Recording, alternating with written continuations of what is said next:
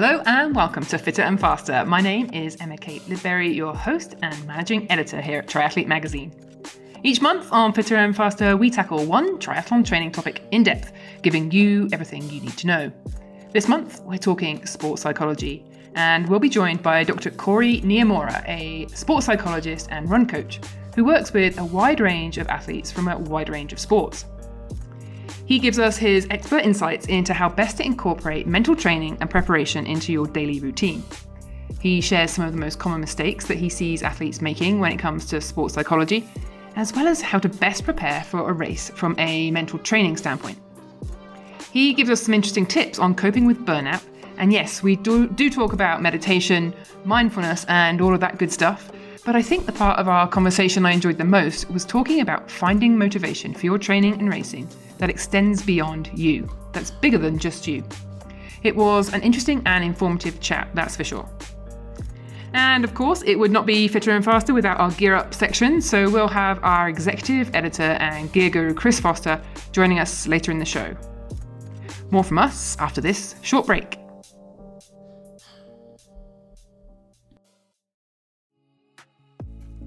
Shimano recently released a short film about one of their Shimano Road Crew ambassadors, which we encourage you to check out. It's about Casey Cross. Casey Cross doesn't fit the mould of the typical cyclist depicted in the media. They are black, queer, and non-binary.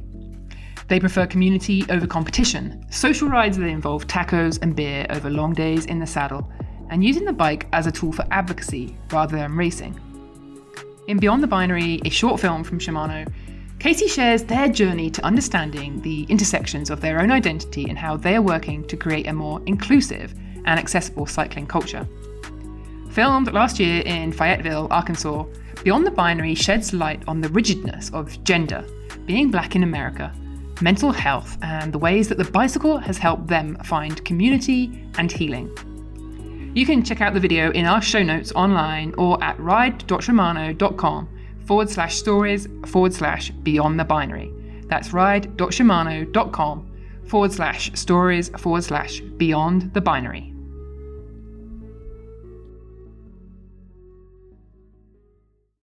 Dr. Corey Niemora is a licensed psychologist and endurance sports coach. He is the founder and director of Endurance, a sports and psychology center, a company that provides psychological services and sports training to people of all ages and all abilities. He specializes in sports psychology and works with a range of athletes, from professionals through to recreational adult athletes, as well as highly competitive high school athletes. He provides trainings and workshops for organizations and athletes on topics related to the intersection of sports, performance, mental health, and overall wellness. He also happens to be a very fun and friendly guy who enjoys a wide range of sports himself. Here's our chat with Corey. Corey, thank you so much for joining us today on Fitter and Faster. How are you doing? Yes, I'm doing well. How are you? Pretty good, thank you. Yes. Just recovering from a lunchtime swim and looking forward to chatting to you about all things mental training. Yes, me too. I'm excited to talk with you.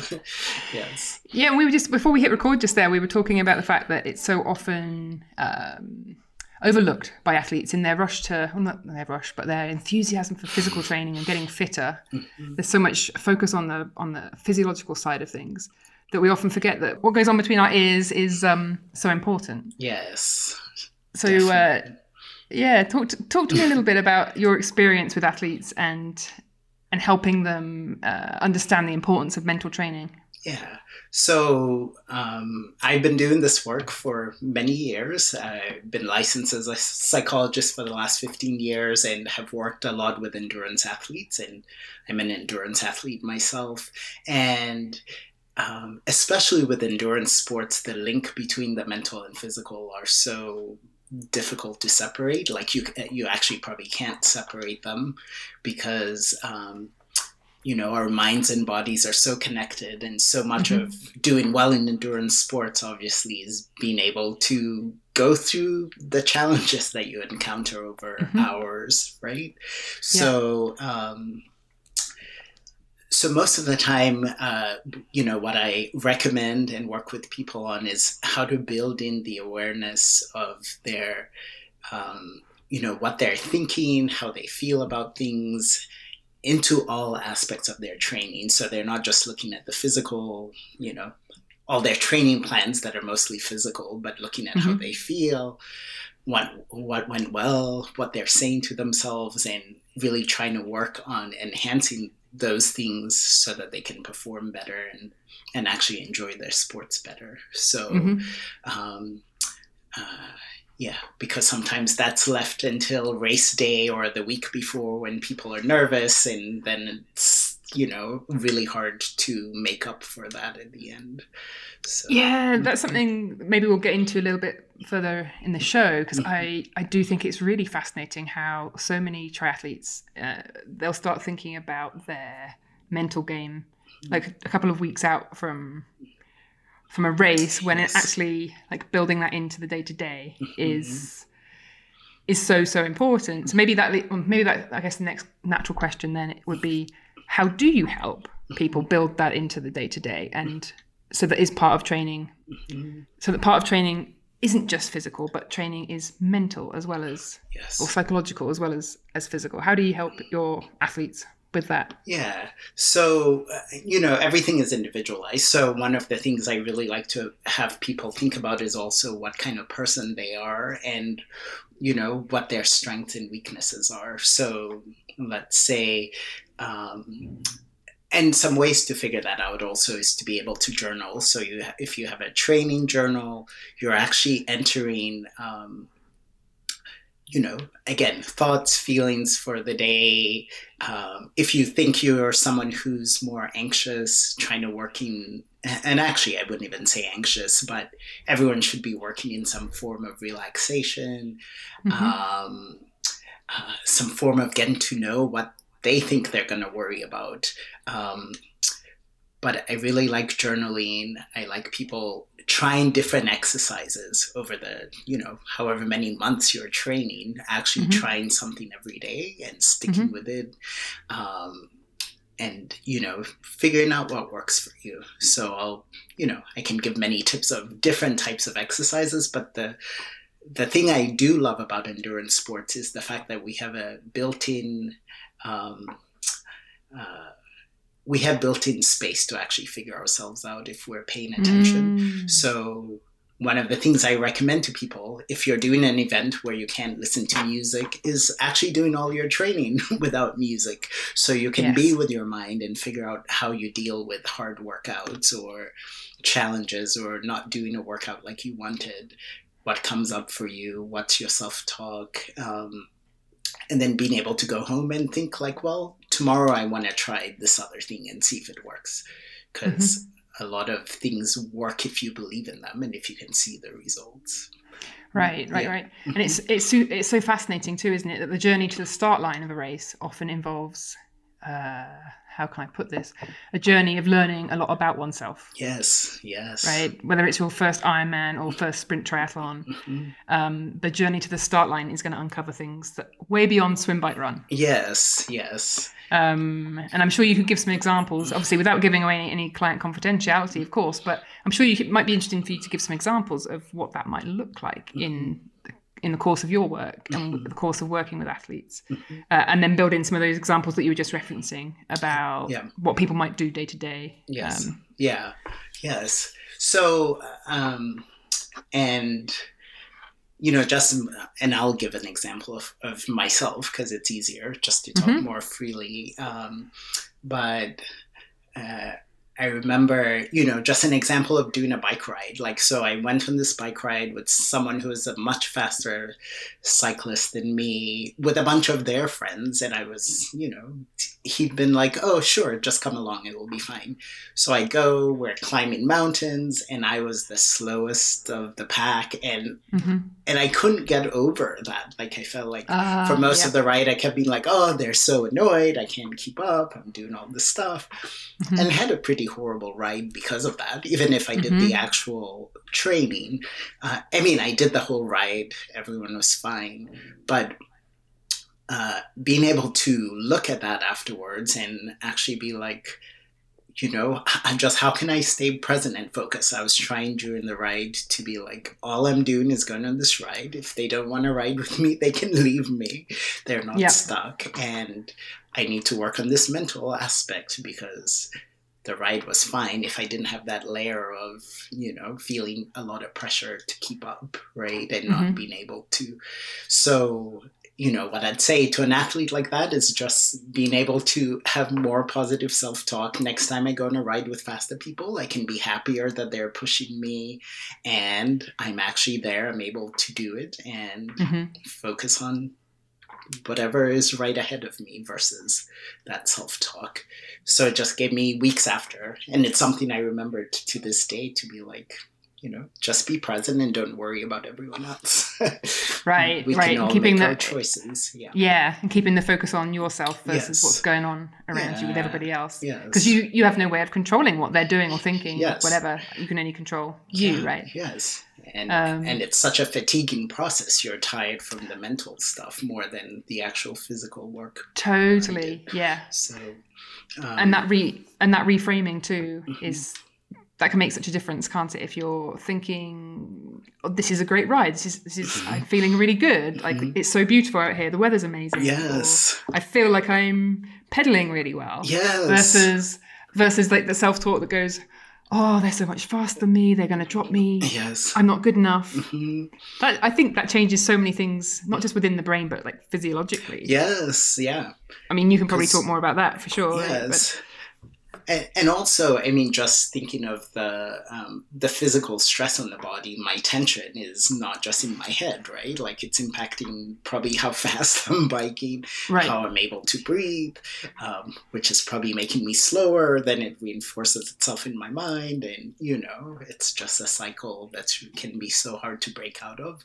So anything that helped, if I knew that right then, I'd have been able to be like, okay, just slow down and breathe, do some breathing things, or count, do some counting, focus on anything else, enjoy the weather, Yeah. So if you did have a client that came to you and said, this is a problem, I can't, I'm focused on what others are doing, it impacts my enjoyment, it impacts my enthusiasm for my training.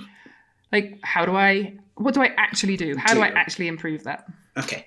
So a few steps I'd take. So one thing I'd actually ask and think about is why they're doing this. So if we can come back to the basics first of like, well, what is the point? So for me, it was going out with my friend and enjoying a ride I'd never done. So having the client be like, what's your actual purpose? And also what old things, maybe it's bringing up some old,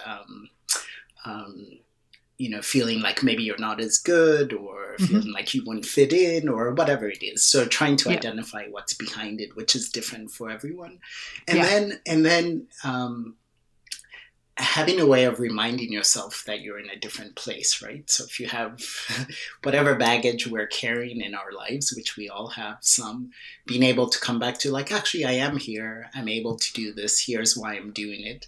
So I always like visual reminders, which is why I like journaling, because our heads tend to, it's hard to change something just by thinking it. So maybe even writing something down that you stick on your wall or you have in your training journal that reminds you of your purpose, why you're doing this, and trying to lighten it up, because I think many of us endurance people are pretty can be intense, if I'm going to generalize, and want to do things well, and are competitive. So. I think that's a very fair generalization. I don't think you're stepping out of your box there. No. So playing with our minds to actually remind ourselves that the truth actually is that even if we're professionals, we are doing things hopefully because we enjoy them on some level.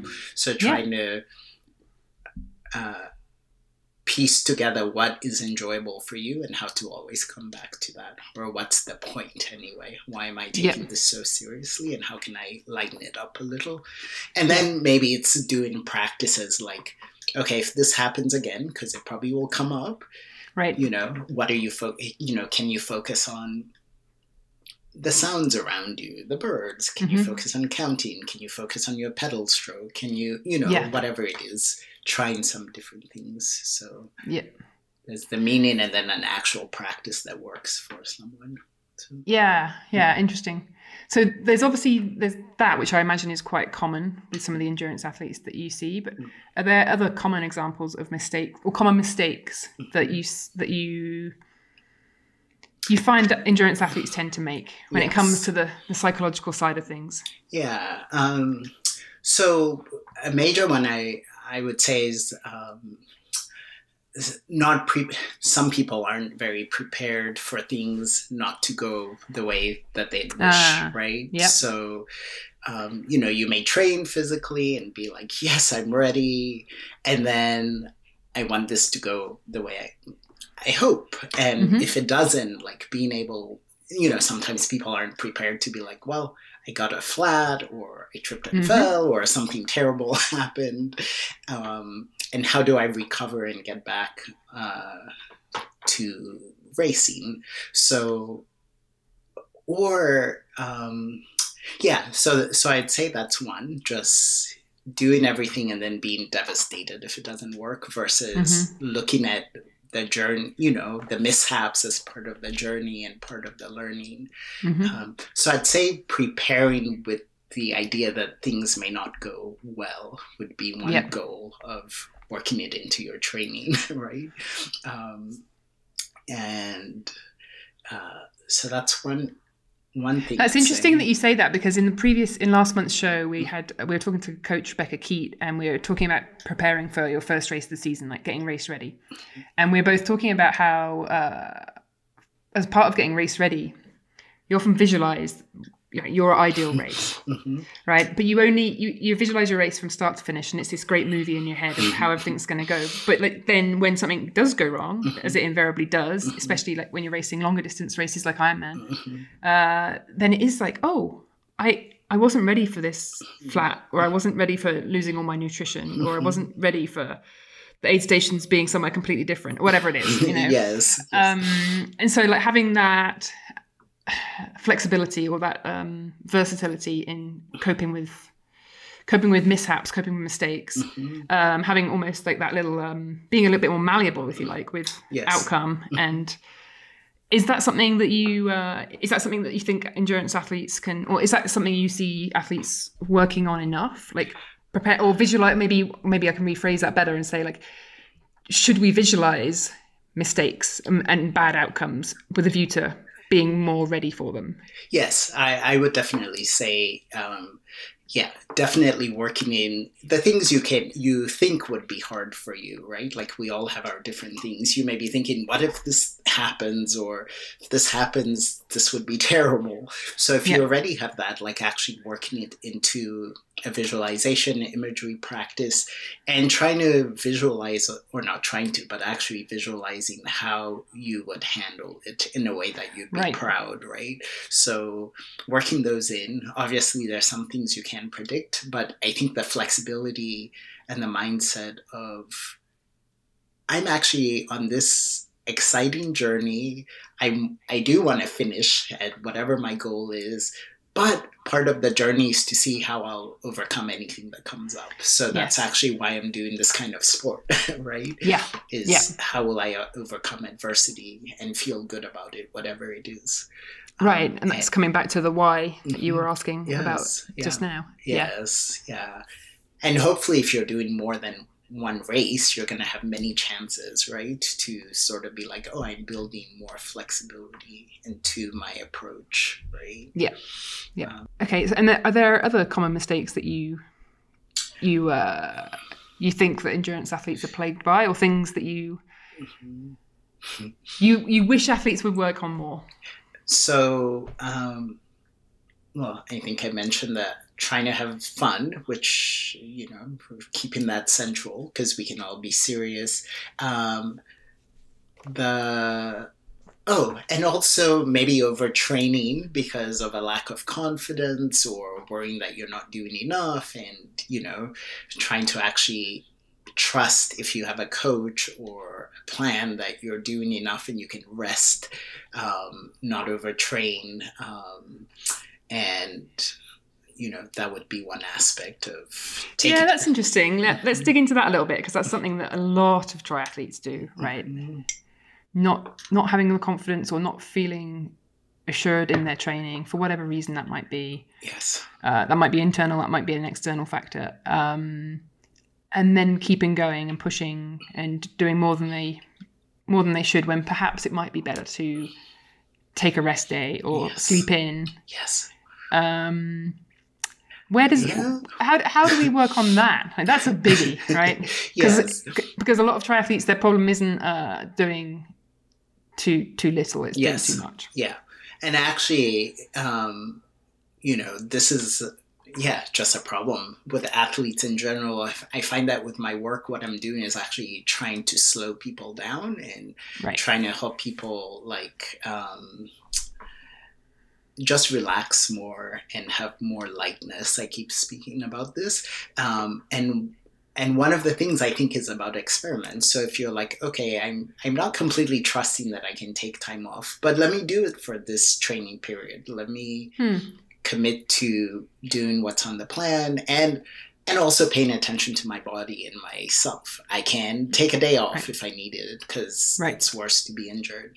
And let me have this year be the year that I'm doing this. And if it doesn't work, we'll try something else next year. But if I trust this, there's nothing, I'm not so different from everyone else. If I trust that my plan is fine, I can let go. And also paying attention to what successful athletes are doing, right? It's like they're good at listening to themselves. If they have a day where things are off, they can drop the workout because they're training all the time. It's like, today's an off day. I'm not there mentally. I'll rest and tomorrow I'll try again, right? So I know if you're not a professional who's paid to do this and who has to, feel like you have to squeeze everything in and do it, it can be hard to let go, but it's really important to pay attention to your body and your mind. And that is perhaps one of the things that I think sometimes can be the difference between a good athlete and a great athlete, is that capacity or that ability to stop and listen to the body versus, or maybe having or maybe it's like you say, it's confidence to listen to the body, and listening to them, really getting in touch with what's happening inside versus being pushed and pulled by external factors. Yes. Yeah. Yes. Is that something that maybe in the most resilient or mentally resilient athletes, is that something that you see, or in this most successfully, maybe in the most successful athletes, is that something you see? Yeah, definitely. Just paying attention to themselves. Part of what I've done in the years, part of my job has also been taking people to Kenya to run there and to train and just be around the running culture there. And so many times you'll see people, they're training, be like, whoa, today's not my day. I can't keep up with the group and I'm out of it. I don't know why. They'll just drop off and go have a mellow day that day and try again the next day, right? Because you don't want to push yourself and injure yourself for nothing or kind of defeat the purpose of training. So I think it's that mindset, the long term. I'm doing this hopefully for many years, even if I'm an age group person. I want to be fit and active for as long as I can. So I need to pay attention to where I am. Right. This one workout's not gonna change the course of my life right now. Right. So, taking that longer term view. Because I think there are athletes for whom that is innate. Like, they do have that capacity to listen to biofeedback. But for an athlete who doesn't have that necessarily, or hasn't honed that, or is new and doesn't, how do they learn, or how do you help them learn to listen to themselves, to listen to their bodies? I always think of the journey. So for someone new, the way that may show up, and I generally have had people who've been doing a little bit, but I think as a new person, so first it's going to be a learning process. You may figure it out after your first few races, frankly, when you're like, oh, okay, I'm not feeling well, or I'm feeling so exhausted, or I'm feeling unhappy. I mean, I think if you're miserable doing something, it may be that you're doing too much, and trying to refer them to good sources of information that reinforce the fact that you shouldn't be training so hard. Right. And for new people also, especially with running, people may have the sense that they're slow, but they're actually pushing too hard because they're new. So having people actually start figuring out pacing is helpful, to be like, So some of the physical training stuff overlaps with, you shouldn't be tired all the time, right? You shouldn't actually be working hard all the time. And that's just pointing them sometimes to sources that they can be like, this expert says this, and let's just follow that till you learn the sport more. Right. Because physical training and fatigue obviously impacts the brain, rest and recovery, and how we sleep and how we adapt and all the rest of it. So, okay. So say you've got an athlete coming to you who they've just entered an Ironman, and it's in, let's say for the sake of easy math, it's in 6 months' time. And we're being mindful of the fact that we want to not just train them physically, but we want them to arrive on the start line feeling holistically great, not just physically, but mentally, emotionally, ready to go. Their training's gone well. Let's assume their training's gone well. From your point of view as a psychologist, what does that 6 months look like from entering a race to race day? Like maybe take us on like a step-by-step journey, if you like, to help how you would help an athlete get to that start line, feeling good in every way, and how it might play out, and maybe some examples of things you might work with them on. I realise that this is I'm painting like broad strokes, because I could come to you with a completely different set of baggage than athlete B would, but maybe So from a generic standpoint. Yeah. So from a generic standpoint, I would, so we have our 6 month training, and I would, have them journal, like make notes every day, right? And these could just be a few moments, right? Like for every training, focusing on maybe a thought that stood out, something that just came up from the training, good or bad. Okay. This was my positive thoughts, the stuff that was stressful on this run, and the emotions I had. So really starting to identify thoughts and emotions and seeing how they're linked, because our thoughts actually impact our emotions. Our emotions don't just come from nowhere. So starting to know that, just like you would on anything. Like today I felt excited because I did really well on this front, is my thought. Emotion, happy, percentage of that. So starting to see patterns, right? That would be an easy thing to note. Other things I do is start having them, if they have a practice already of either meditation or breathing or mindfulness. If they don't, working in and breathing relaxation activity that they can do at least a minimum of 10 minutes a day to start just getting in the habit of being like, oh, this actually makes me feel good. It helps me pay attention to my mind. Like I said, I would have most workouts without music. Maybe some have them for whatever purpose, but to start actually just letting their heads do whatever it does. So we're starting to, again, notice our patterns, thoughts. We would also be talking about doing a lot of visualizations, right? So imagining the race, imagining the event, working in how you think you'll go through the course, and doing that from as early on, right? Like from the beginning. So it just becomes a pattern of thinking. And obviously first being clear on your goals, what you want to get from it. And there'd be lots of journaling prompts around this kind of stuff. What are your goals? How do you stay in the enjoyment of it? How do you show up excited? How do you manage anxiety? So that's because that's common. Right. And also, how do you find out what your,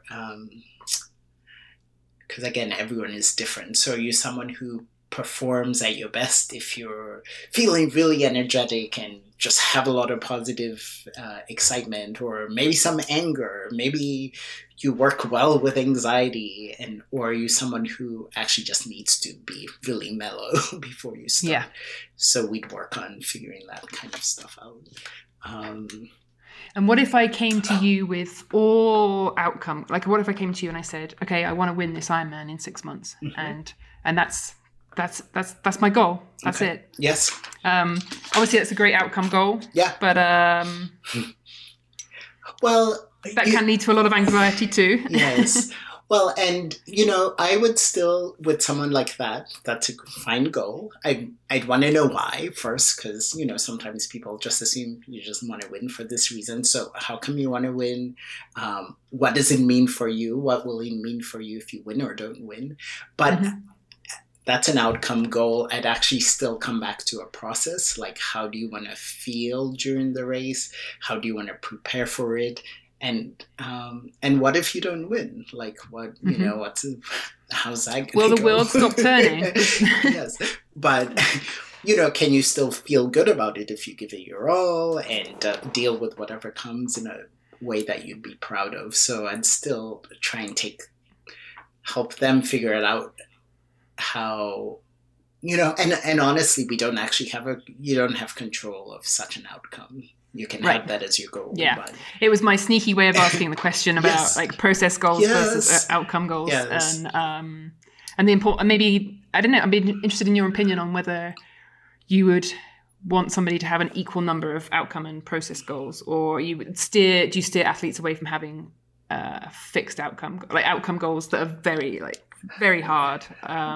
Would you want to see more process goals? Well, I think, again, because I've worked with really competitive people and pros and people winning stuff, right? Like, I think that's a fine goal, but I think that's a little bit in the background. Yes, you want to win, but what does that actually mean with your process? How are you going to go about your training? How are you going to have fun with it if you're someone who's going to feel a lot of pressure from all the external stuff around who you are or the performance? How do we get grounded in what this means for you? And one of the things I actually love, and I feel like this works well for people, is to also broaden the goal to be more than just about you. So yes, I want to win this, but for what purpose, right? Like, it's also easier if you're a little bit motivated with something larger than yourself. Even if you're winning I agree. and making money or having status, but is it helping anyone? And trying to start focusing on that, because that also gives you motivation, right? When things are hard. Yeah, totally. And how much of a red flag would it be then if an athlete said to you, I want to win because I want the status and kudos that comes with winning? What happens then?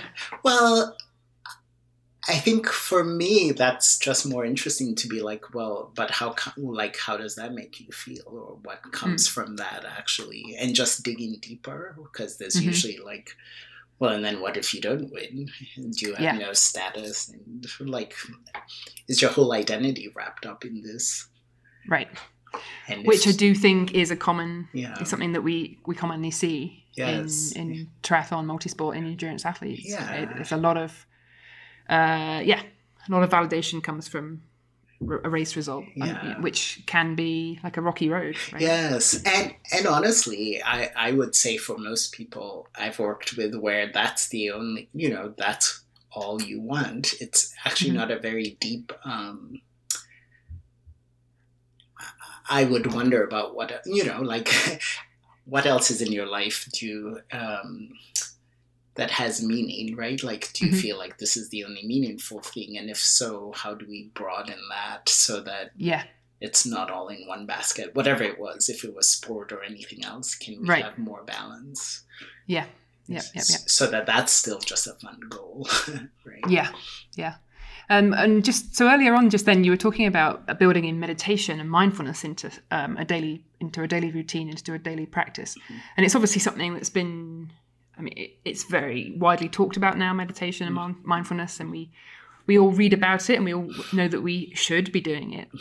Could Can you talk a little bit about the benefits as you see them for athletes and how that plays out? Okay. Yeah. And I like that you say this, because one of the reasons sometimes talking about this stuff sometimes is so hard in a general way is because I really like people to figure out what works for them and to do it right. So if you're trying anything you read, don't feel like you have to do it if it doesn't make sense, right? Give something a try, go for it for a few months and see if it actually works for you.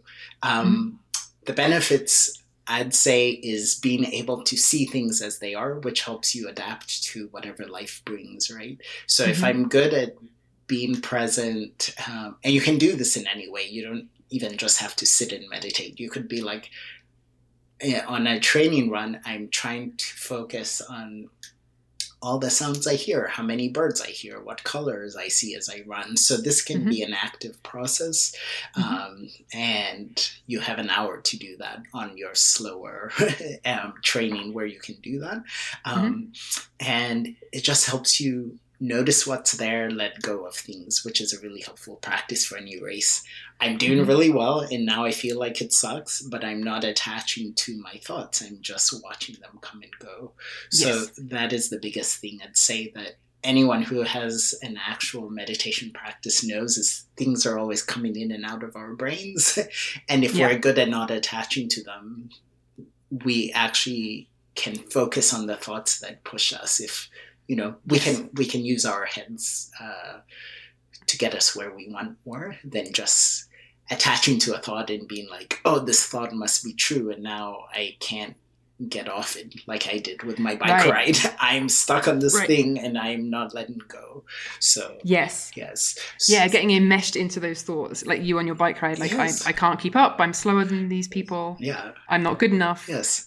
And then just keeps so on, going. just tumbling and spiraling. Yeah. Versus, people, especially very brainy, smart people, which again, I'm going to stereotype, but people in these sports are like, sometimes we can also be in our heads so much and we put a lot of stock in our thoughts versus being like, actually, thoughts are just thoughts. They're like your heart beating. And then we give them weight based on whatever. So if we can be like, that's interesting. I'm watching that come and go. And having the benefit of a practice that allows you to do that is just to start seeing them for what they are versus thinking they're true all the time. Yes, a sports psychologist once said to me, think of thoughts as, or think about your thoughts as if they're leaves rolling down a stream. Yes.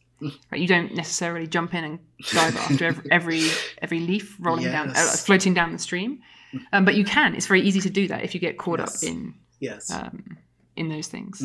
So another one, I know a lot of people like, and again, it's another thing that's quite trendy. A lot of people like having race day mantras, or maybe a training session mantra, or what's your experience with those? And is that something you like to see athletes doing? So I like them as a point of focus for sure. So, and same as thinking of these are just thoughts in your head. So it's actually picking a leaf that works, being like, hey, this leaf is pretty. It's going to get me to the next point I need to get to. So if I'm overwhelmed by the physical sensation of pain or feeling like I can't continue because I'm tired and my body's trying to shut down, I can focus on something simple that just allows my mind to do something versus go off on these thoughts that are bringing me down. So really simple self-talk, simple mantra or keywords, anything like, even I'm fine or I'm okay, I'm focused. Keeping it simple is really great because it's repetition and it's focus. Yeah. And is it something that you encourage people to do in training versus just have in their pocket from training, and it's something they bring out for racing? Yes, definitely. Yeah. Practice in those 6 months or whatever before your race. Right. Yeah. And then I guess another big topic, which is again kind of a trendy topic, but not trendy, but the topic of burnout and fatigue, like emotional fatigue. I know when you were on our Team Triathlete Slack a few weeks ago answering questions as our resident expert there, we had a few questions about emotional burnout and resilience and that kind of thing. Because obviously the last 2 years have been Yes. very, very challenging for lots of, well, for everybody. Is that something that you're seeing become more problematic for athletes? Is that something that you're dealing with more and more in your work? I think, well, one, I'd say in general, compared to the general, like, non-athlete population, I actually feel like athletes have done quite well in comparison. So hopefully everyone gives themselves a pat on the back because of the ability also just to do, to have a practice of doing difficult things with our sports. Hopefully if we're able to be like, hey, I have the skill of thinking things are going to go a certain way and then they don't. So if you can be like, I think I'm going to race, all races are canceled. I can see this as a larger pattern, right? I'll race again. But I think the thing that also causes burnout may be focusing on things you can't control, right? Like, so with the pandemic, with all this stuff going on, the main thing is helping athletes kind of, again, stay centered on what's in my control, why am I doing things, and how do I stay on that? If we don't have races these last few years, am I running because I actually love running and it gives me some benefit outside of racing and competing, right? Like, so how do I come back to the core or the source of what I actually get out of this? And some people just love racing all the time and that's fine, but maybe it's challenging you to do something else that feels good, right?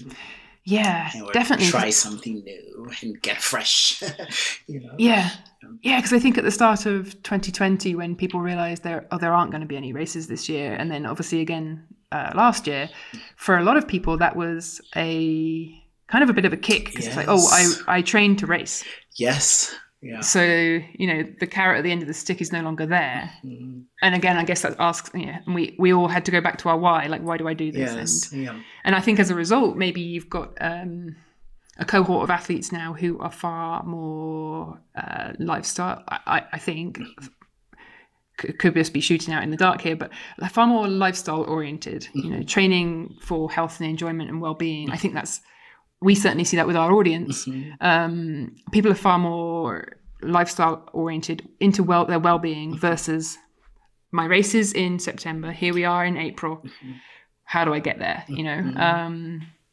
Is that something? Would you agree? Like, how does that land with you? I would, and even with people who are like, yes, I train to race. I would still look at, like, you are getting, hopefully, if you're not burning out, like there are mental health benefits to it. Hopefully it helps your relationships, hopefully. So I would start just broadening it. So everything's, again, not in one basket, whatever it is you do, to be like, I can pivot. I'm a whole person.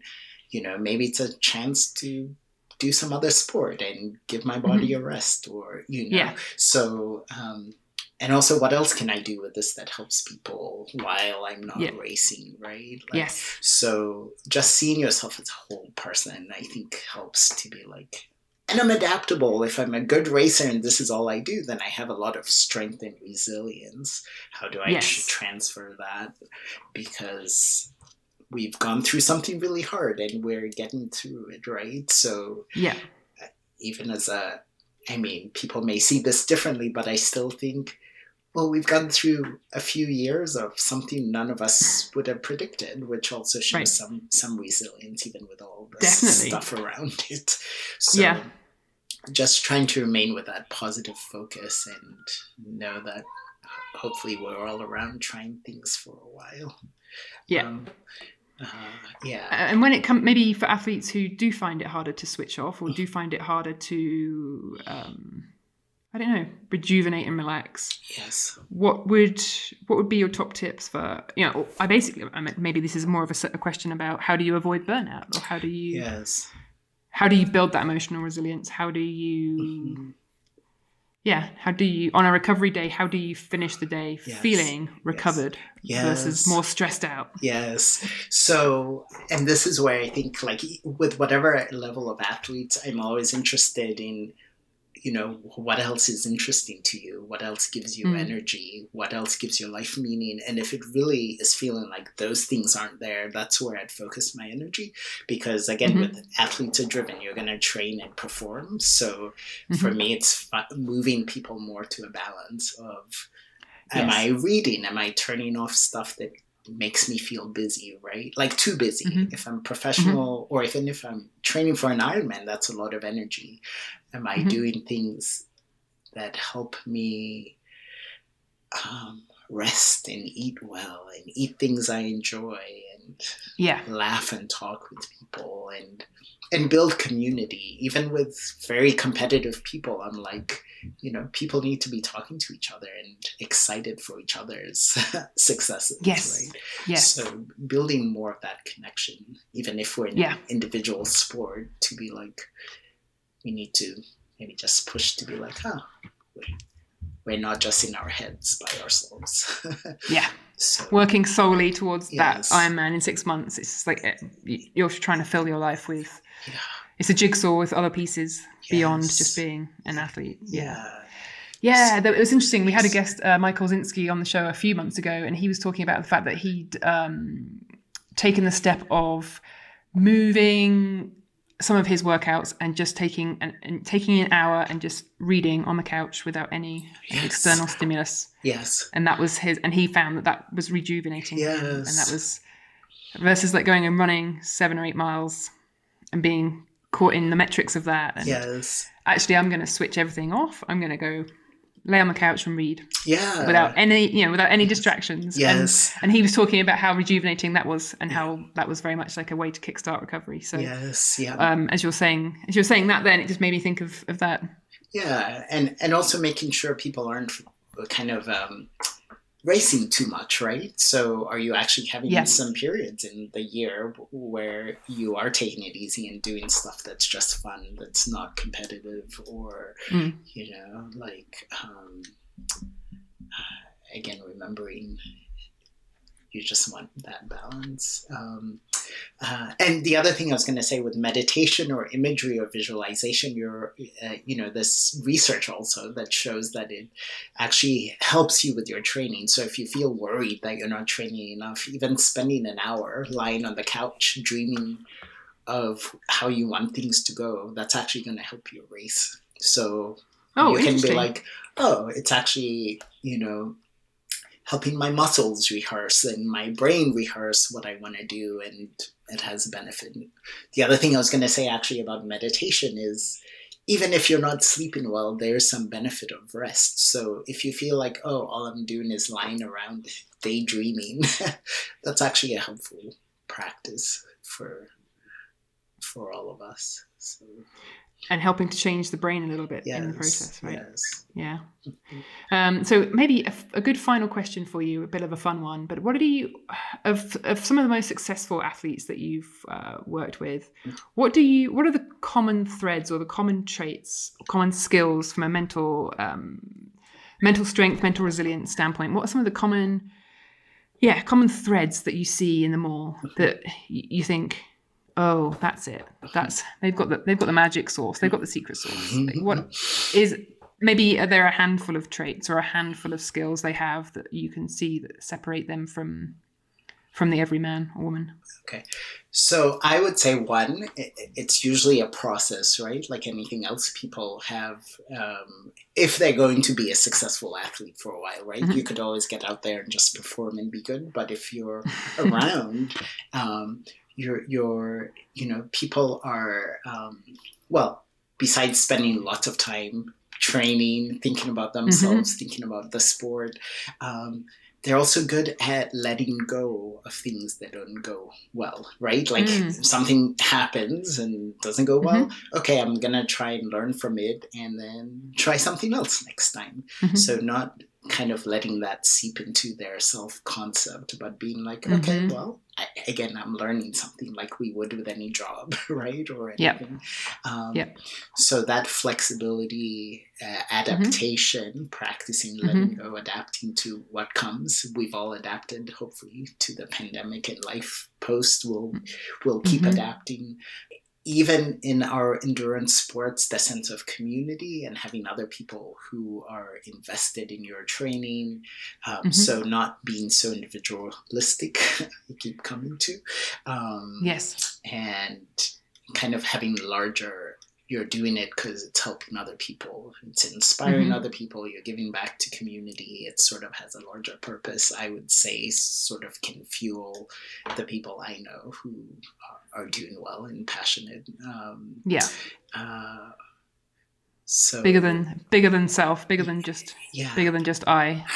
And I was gonna say, I mean, I know maybe this comes up, but not afraid to make mistakes, right? So welcoming mistakes as part of everything, because if you're not making mistakes, you're not taking risks. Like if you're not pushing yourself sometimes to whatever limit and not knowing if it will work, you never know what you can do. If it backfires, you'll learn something, right? Yeah. So just having some lightness and fun and learning from it. Right. Even if they may seem intense, right? Yeah. But oftentimes I think it's the greatest risks that bring the greatest rewards. Yes, right? Seeing what happens and believing in yourself, being able to build those positive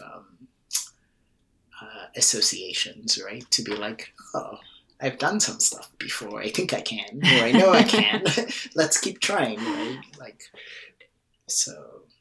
Yeah. Oh, that's very good. Yes. Thank you, Corey. Really appreciate your time and expertise and insights today. And thank you for joining us. And definitely be looking forward to having you on again. And I know you're going to be continuing to work with us on triathlete.com. So thank you for your time and brains. Yes. Thank you for inviting me and for all that you do. And I'm so glad to be here. Cool. Thank you. All right. In Beyond the Binary, a short film from Shimano, Casey Cross shares their journey to understanding the intersections of their own identity and how they are working to create a more inclusive and accessible cycling culture. Filmed last year in Fayetteville, Arkansas, Beyond the Binary sheds light on the rigidness of gender, being Black in America, mental health, and the ways in which the bicycles help them find community and healing. You can check out the video in our show notes online or at ride.shimano.com/stories/Beyond the Binary. That's ride.shimano.com/stories/Beyond the Binary. Next up, we're joined by Chris Foster, our executive editor and resident gear guru. Now, for the first time ever on Fitter and Faster, Chris does not have a laundry list of gear and equipment for us that he recommends. Instead, we discover that when it comes to mental training and sports psychology, there's actually a lack of high-tech gadgets. But in our chat here, we group it into 3 distinct categories: no-tech, low-tech, and high-tech. And as always, there's plenty of entertainment along the way. Okay, here's our chat with Chris. Hello, Chris. The Gear Guru is in the house. Thank you for joining us. How are you today? I'm good, EK. How are you? I am pretty good. Thank you very much. I'm looking forward to talking all things mental training with you. Yes, which was a mental training struggle for me because there's just not a ton of gear out there, but we'll get to that. Yeah. And, I think it's part of our show now for us to have the weather chat before, as the prep set before our main set. So, you need to fill me in on the LA weather, please. I need this update in my life. All right. So a little warm up. A couple days ago, we were up at like 82 degrees. Okay. So it was like all hands on deck, like everyone buying new ACs, state of emergency, like everyone's like dousing themselves in ice water. But now we're back down to like 76, which is like every LA person's sweet spot, because if it goes below 72, we got the parkas out. We got the hats on. I'm always on. Heaters. Yep. It's another state of emergency because everyone's got their heaters running. So we're out of power. So we got no power. It's a very tenuous existence here in LA. Yikes. So how about your weather? Tell me about the Boulder weather. Well, I'm very, very pleased to tell you that for the first time recording Fitter and Faster this year, we're recording and there is no snow on the ground. And that makes me very happy. And I'm sitting here in a t-shirt and there's blue skies. So things are looking up. Things are looking up in Boulder. I know. Whew. Yeah. So, but I know, so mental training.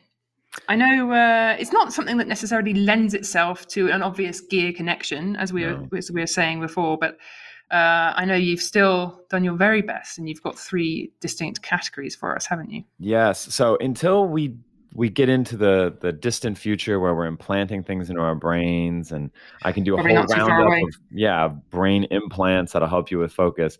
There's just not a ton out there because few people really like tinkering with their brain, nor they should they. So there's 3 categories I like to think of: no tech, low tech, and high tech. And honestly, the no tech is probably the biggest category, and this is almost like the absence of gear.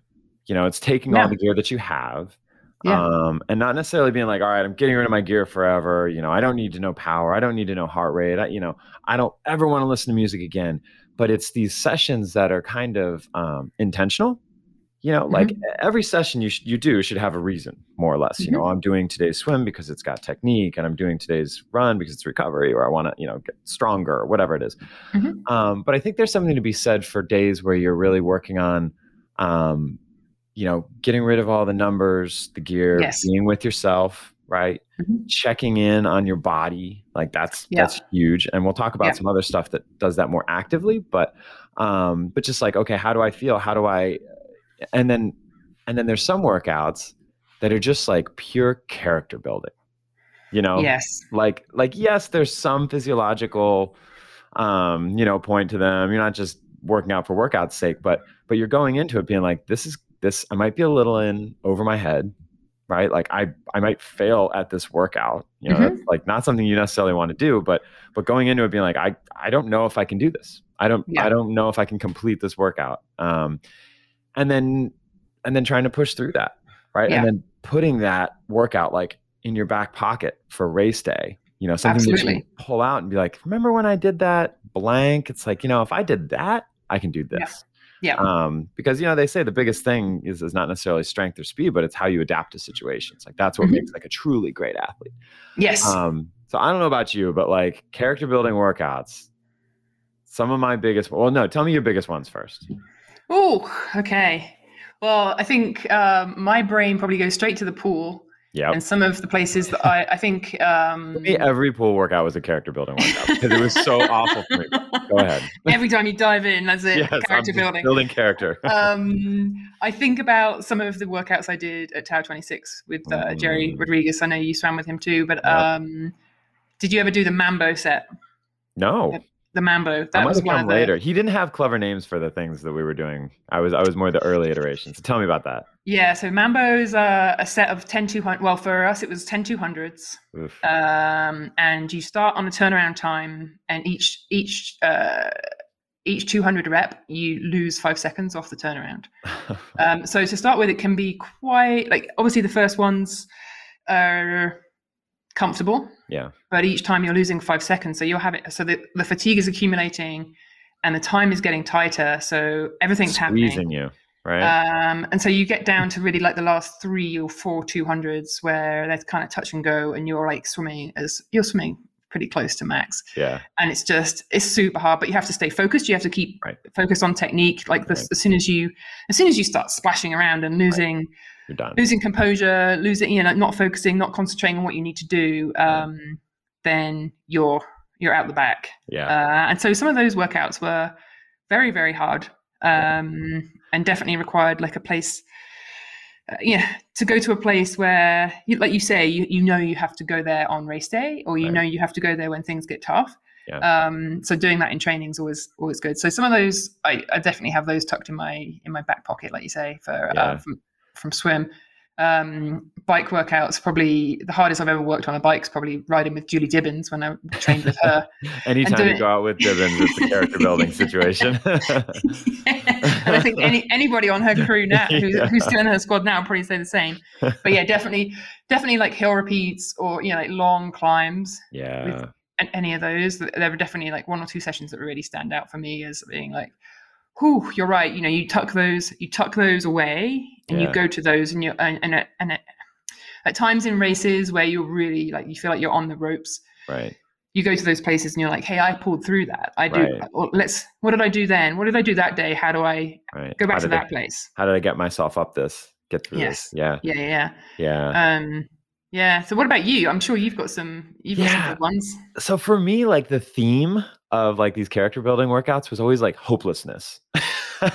Well, there you go. That's bright and sunny for her. I know.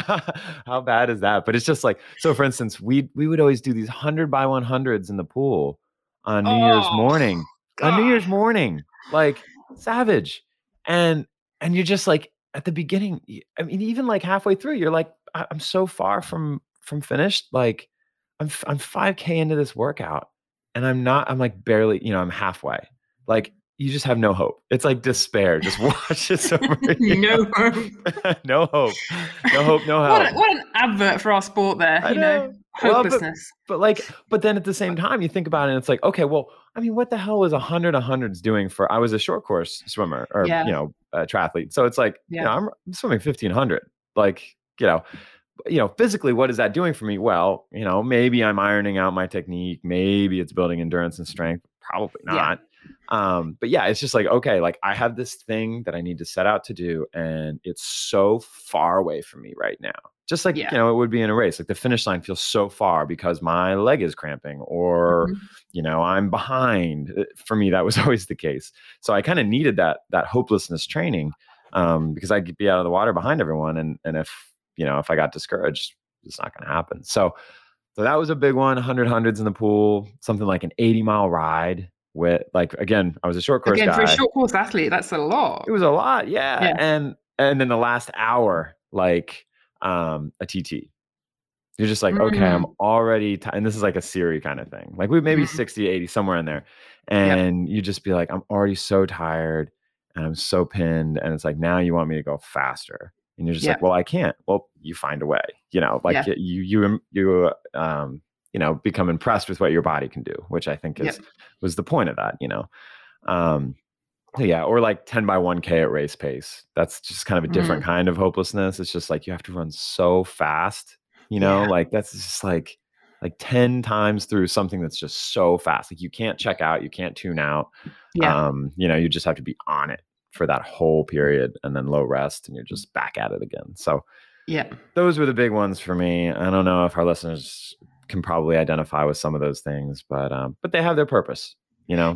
And there's also, I think doing some of those workouts in training, as you're talking about this, like 10 1Ks there, it reminds me of where you go, like, what do you do? So in terms of rehearsal, like what do you do when you're in that much physical pain, right? And where do you go and how do you cope with it? And how do you frame it and how do you reframe it? And how do you, because each K is getting obviously progressively harder and you're on short rest. And fatigue's building. And fatigue's building and all those things, all those physiological things are happening in the body that are screaming at you to tell you to stop. Yeah. But your mind is the one asset you have to tell you, hey, keep going. Right. And I do remember like feeling like definitely I think some of my best races and some of my best workouts, it'd be like, and this might sound cliched now, but like, how many people get to feel this? Like this is a privilege. Like, that's good. This is kind of cool. Like how many people can push their bodies like this? Yeah. And get to that place where you can hold 10 1Ks at race pace. Yeah. And like, this is hard and this is really hurting. And it would be really nice to just like stop and eat a burrito right now. Yeah. But like how many people get to this place? Yeah. And it's like, look at what my body can do. Like that's really cool. That is a much brighter outlook than my hopelessness approach. Windows into the mind, I guess. No, I love that though. Like I think that's a much more encouraging way of looking at it too. Yeah, that's really cool. I like that a lot. And so that was something that that was a way I used to try and reframe it, if you like. But and I think everybody has at least one or two of those workouts that they either go to as a regular practice before a race in order to execute, depending on the severity and the exhaustion that comes with it, right? I think everybody has some of those workouts, and we were talking previously about like some of the top pros and their workouts they like to nail or execute in order to know that they're like ready. Yeah. Absolutely. And so some of that has mental benefit, and some of that obviously has physiological benefit. But So that's kind of the no tech, and then low tech is kind of like not this like we're not necessarily talking about power meters or headbands that give you biofeedback. We're talking about kind of like ways of you helping yourself. And I mean, the biggest things I think of is like apps. Or books. I mean, some people like podcasts. If you're listening to this, do you like podcasts? But yeah, I don't know. What do you like for apps? Because I never used a lot of apps when I was training. It kind of dates me a little bit, but yeah, what about you? Yeah, so back when Headspace was first coming out, and I actually lived in LA, and they're based out of Santa Monica, or they were in their early days. I don't know where they still are, but I was introduced to Headspace in the early days of Headspace, and that was probably like 2014, 15. And they were just introducing some of their sports guided courses. So I'm sure most people are familiar with Headspace, but it's a meditation app that's definitely pretty popular now. And they have some sports specific courses that are really, really good for if you're looking to kind of hone if you're looking to learn the art of meditation, obviously it's a great starting point. But then if you're trying to get in more into the making it more relevant to what you're doing as an athlete, they have like, I think it's like 10-part courses for competition, for concentration, for motivation, for communication. So you like how best to communicate with your coach and other athletes, cool. Whatever. Yeah. Motivation, recovery. So like recovery from racing, recovery from an event, analysis. So how best to attribute how you performed, and because obviously how you attribute something has a big impact on how you kind of file it away and how it goes on to impact you in your next race or your next performance or whatever. Right. So recovery, rehab, training. I think there's probably at least 6 or so sports specific courses on the Headspace app, which they're definitely well worth checking out. And I think also, like Corey and I earlier in the show were talking about meditation just generically as something to build into daily routine. He was talking about burnout and building resilience and that kind of thing. And obviously, given the backdrop of the last couple of years of just being a human in the world, building resilience and coping with stress, fatigue, burnout, he was obviously advocating meditation and mindfulness as a big part of building that into your daily routine. And some of these Headspace courses are only kind of 10 or 12 minutes in duration. So they're ideal to do at the start of the day or the end of your day or wherever or maybe in the middle of your day, like depending on what you like to do. You make it like a practice, right? Like it's almost like a workout, like part of your routine. Right. It's not like a one and done thing. It's it's something that you build into a daily routine. You do, day after day after day, and your brain, and there's a lot of research. There's a wealth of research that will show you that your brain adapts, and you might see anxiety coming down and focus and concentration coming up and that kind of thing. That's definitely an app that I've used a fair bit.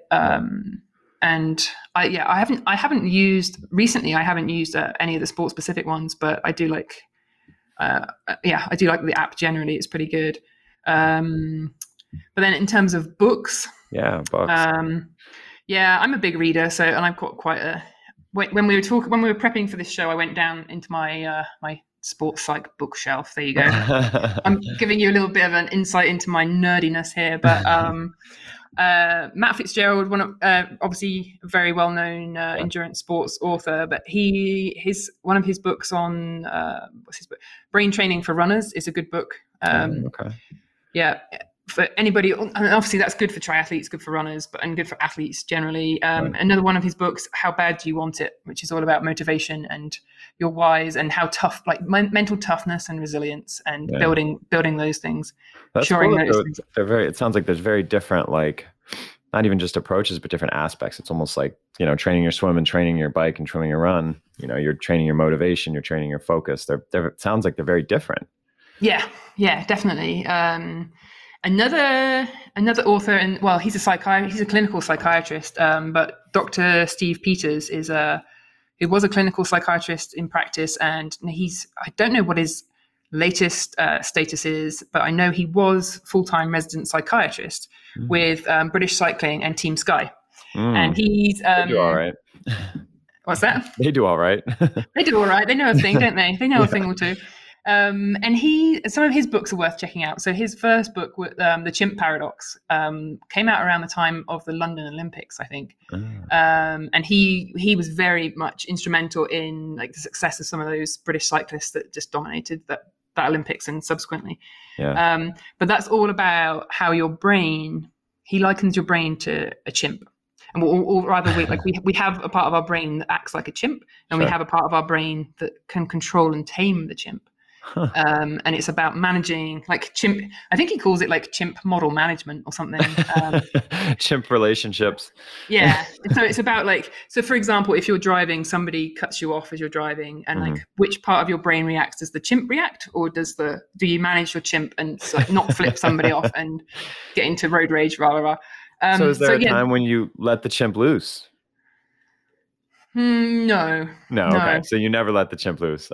it's about managing the chimp. I gotcha. So, Okay. But yeah, so he's got, and I was just doing a little bit of research on him because I haven't. He's apparently got two other books out. My Hidden Chimp and A Path Through the Jungle is his latest book that's come out.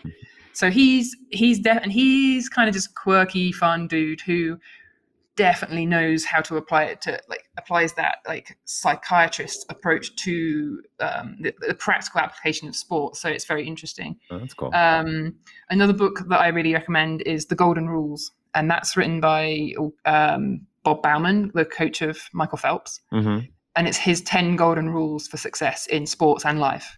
And that comes and that touches that has a myriad of touch points. It comes from like a place of like setting goals to like motivation and bringing in the right team of people around you. So that's his like kind of 10 rules for success, and it's very cool. There's a lot in there that triathletes would like, I think. Yeah. Very cool. Yeah, so they're probably my go-to favorite reads that I've got on my bookshelf, and they're ones that I recommend. Dog-eared maybe a little bit. Yes. Well, yeah. Look, this is the chimp paradox. Looks quite well worn. This has been on a beach or two. Yeah. It looks very well worn for people who can't see. Yes. For those with audio only. Yeah.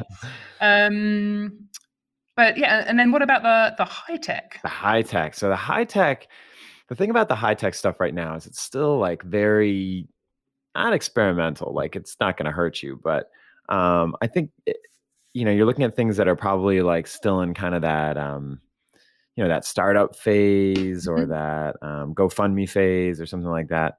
So there's only a few consumer-based ones, and they're kind of broken up into a couple categories. The ones that I've seen, and I haven't used, but you see these kind of like headset ones that measure blood flow to your brain, like very, minute amounts of blood flow. And you use this headset in conjunction with an app.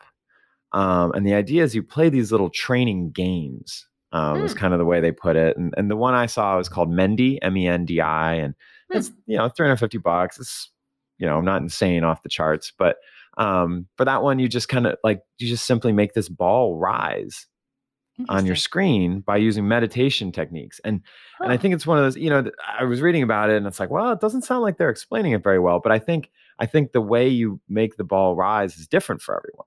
You have to figure out how you're going to do that with your mind. And then in turn, you're doing this work, this work with your brain, just like work on a workout.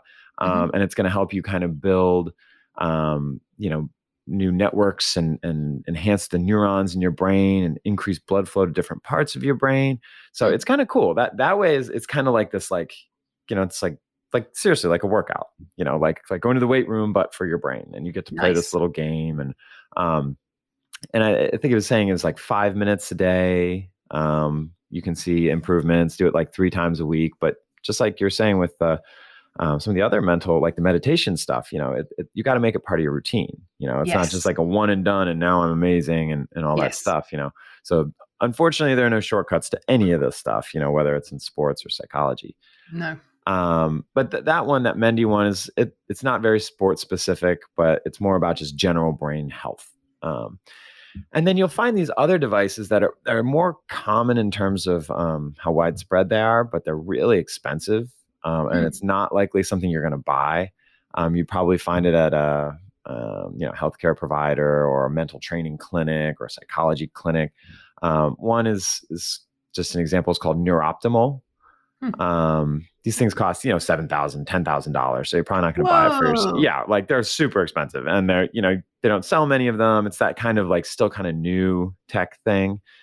But they use a different method. They use a combination of earbuds and little electrical sensors that you clip onto your ears.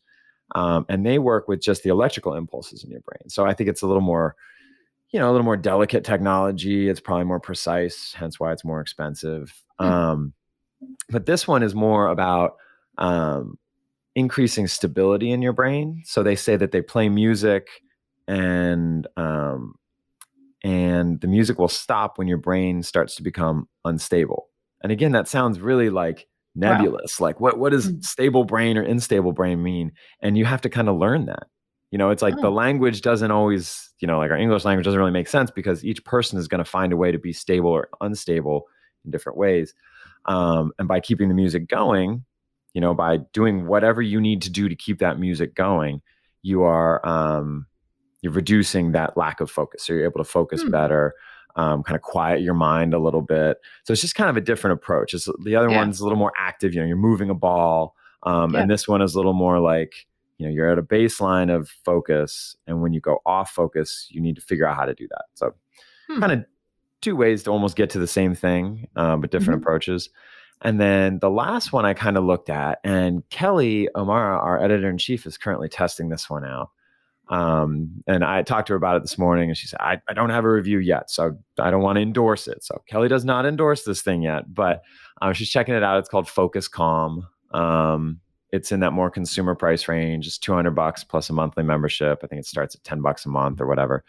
That uses brain training exercises like games, kind of like that Mendy that I was talking about, alongside like meditations and courses and things like that to kind of work on focus and calm. Cool. So that one uses a cool kind of combination of electrical signals and then artificial intelligence, which we're seeing a lot more of in all of these apps and stuff. Yeah. To help you kind of give you feedback and train you. And they say that the more people who use this thing and the more often you use it, the more effective it becomes because they learn more about it. That's part of the reason they don't have a lot of devices for this stuff, is because it's just like, the human brain is still pretty Wild West frontier stuff. So the hopes with that last one, that Focus Calm, is that, like I said, more people use it, the more the AI will understand what's going on in the brain, and then their stuff will improve and it'll help you to stay more focused. So, listeners, keep an eye peeled or an ear peeled, and eye peeled for a review. Peel everything. Peel yourself like an orange. Because I think Kelly's going to be working on a review on that in, probably the next few weeks. So cool. It'll be interesting to see. We'll see if it calms. We'll see if it calms Kelly. If it calms Kelly, then sold. That actually has me thinking about, there's another thing, maybe this probably fits more into the lower tech side of things, but bilateral stimulation and guided imagery, or maybe that kind of fits into the meditation mindfulness scene. Just search for bilateral stimulation on YouTube if you're looking for, that's something that's really, really good. It's designed it's music basically you listen to, and it kind of pings from one side, one ear to another, and it's designed to bring the sympathetic nervous system offline and boost the parasympathetic nervous system, i.e. so like after like a hard workout, when obviously like your stress response is up and you're trying to like come back down into a rest and relax state and kind of come out of that fight or flight state, it's supposed to help bring that all online. And I've learned about this since I've been doing this Train Like a Norwegian protocol that listeners, you will find out about in a few short weeks. So as a result of doing this, I've basically been, I'll give you the TLDR on that. I've been doing two double run workouts a week. And the second of which is obviously comes at the end of my work day, right? Which is often around 6 p.m. or whatever. So I go to the track or I go to the treadmill and I'm doing like 400 repeats or 1K repeats. And then I found that coming down off of that, by the time you've eaten dinner and done all the things, coming down and going to bed is actually really hard because I'm still kind of... Yeah. So I've been trying to find ways to bring that parasympathetic nervous system back online. And bilateral stimulation is quite an interesting way. So if you're somebody that struggles to wind down at the end of the day, or if you do like harder workouts at the end of the day and you still find yourself quite like activated and wide awake at midnight or whatever, then have a little Google search or YouTube search for bilateral stimulation. That's fascinating. But that's just as what you were saying about the brain and like getting we're still learning, I think, a lot about what happens inside the brain. And I'm sure there's a ton of psychiatrists that would listen to this and be like, no, we're not. We've got it figured out. Listen to these two idiots. Well, we don't have it figured out, clearly. Yeah, and I think maybe that's a good that we're probably a good like temperature check or litmus test on like where endurance sports are in terms of the brain. You know, like so I think some of the top pros have this stuff nailed. Yeah. But or they have it innately, right? And that's part of one of the reasons why they are world champions or whatever. But other people, like the mere mortals amongst us, you know, and people who are working 9 to 5 and trying to fit in 10 hours plus of training, balancing it all and making sure you still get rest and recovery and good sleep is something that I think will increasingly turn to apps and outside assistance. Tips, tricks. Yeah, we need it. Yeah, because we don't have time. I mean, some of the pros, you know, they finish their workout and they just get to think about it all day. Most of us aren't able to sit back and think about it all day. We gotta you get to analyze your files all day. Yeah, fun. So much fun. Yeah. Those are great. But any other devices, gadgets, wizardry, sorcery that you want to talk about today, Chris? No, I think that's about it. Like I said, this one had me in a little bit of a mental instability because I normally have just tons of things to talk about and lots of gear. But for this one, I think kind of like we were both touching on, it's still kind of a work in progress. Just it's probably... That's interesting, isn't it? It's like of all the gear and gadgets. Obviously, our sport is so packed, laden with gear and gadgets, and carbon fiber this and carbon fiber that. But when it comes to the inner workings of the brain, we're still just kind of guessing a little bit. Start of the path, right? Yeah. Cool. Yeah. Okay, well, thank you, Gear Guru. It's been a pleasure as always. Anytime, EK. Thank you. Cheers. Yep. Okay, so hopefully you're now a little more in the know when it comes to preparing mentally for your training and racing. Thank you for joining us on this month's Fitter and Faster, and if you haven't already, please subscribe to Fitter and Faster by Triathlete wherever you listen to your pods. And if you've enjoyed the show, please feel free to rate and review us. It helps us out and it helps others like you to find us. We'll be back next month, but until then, happy training!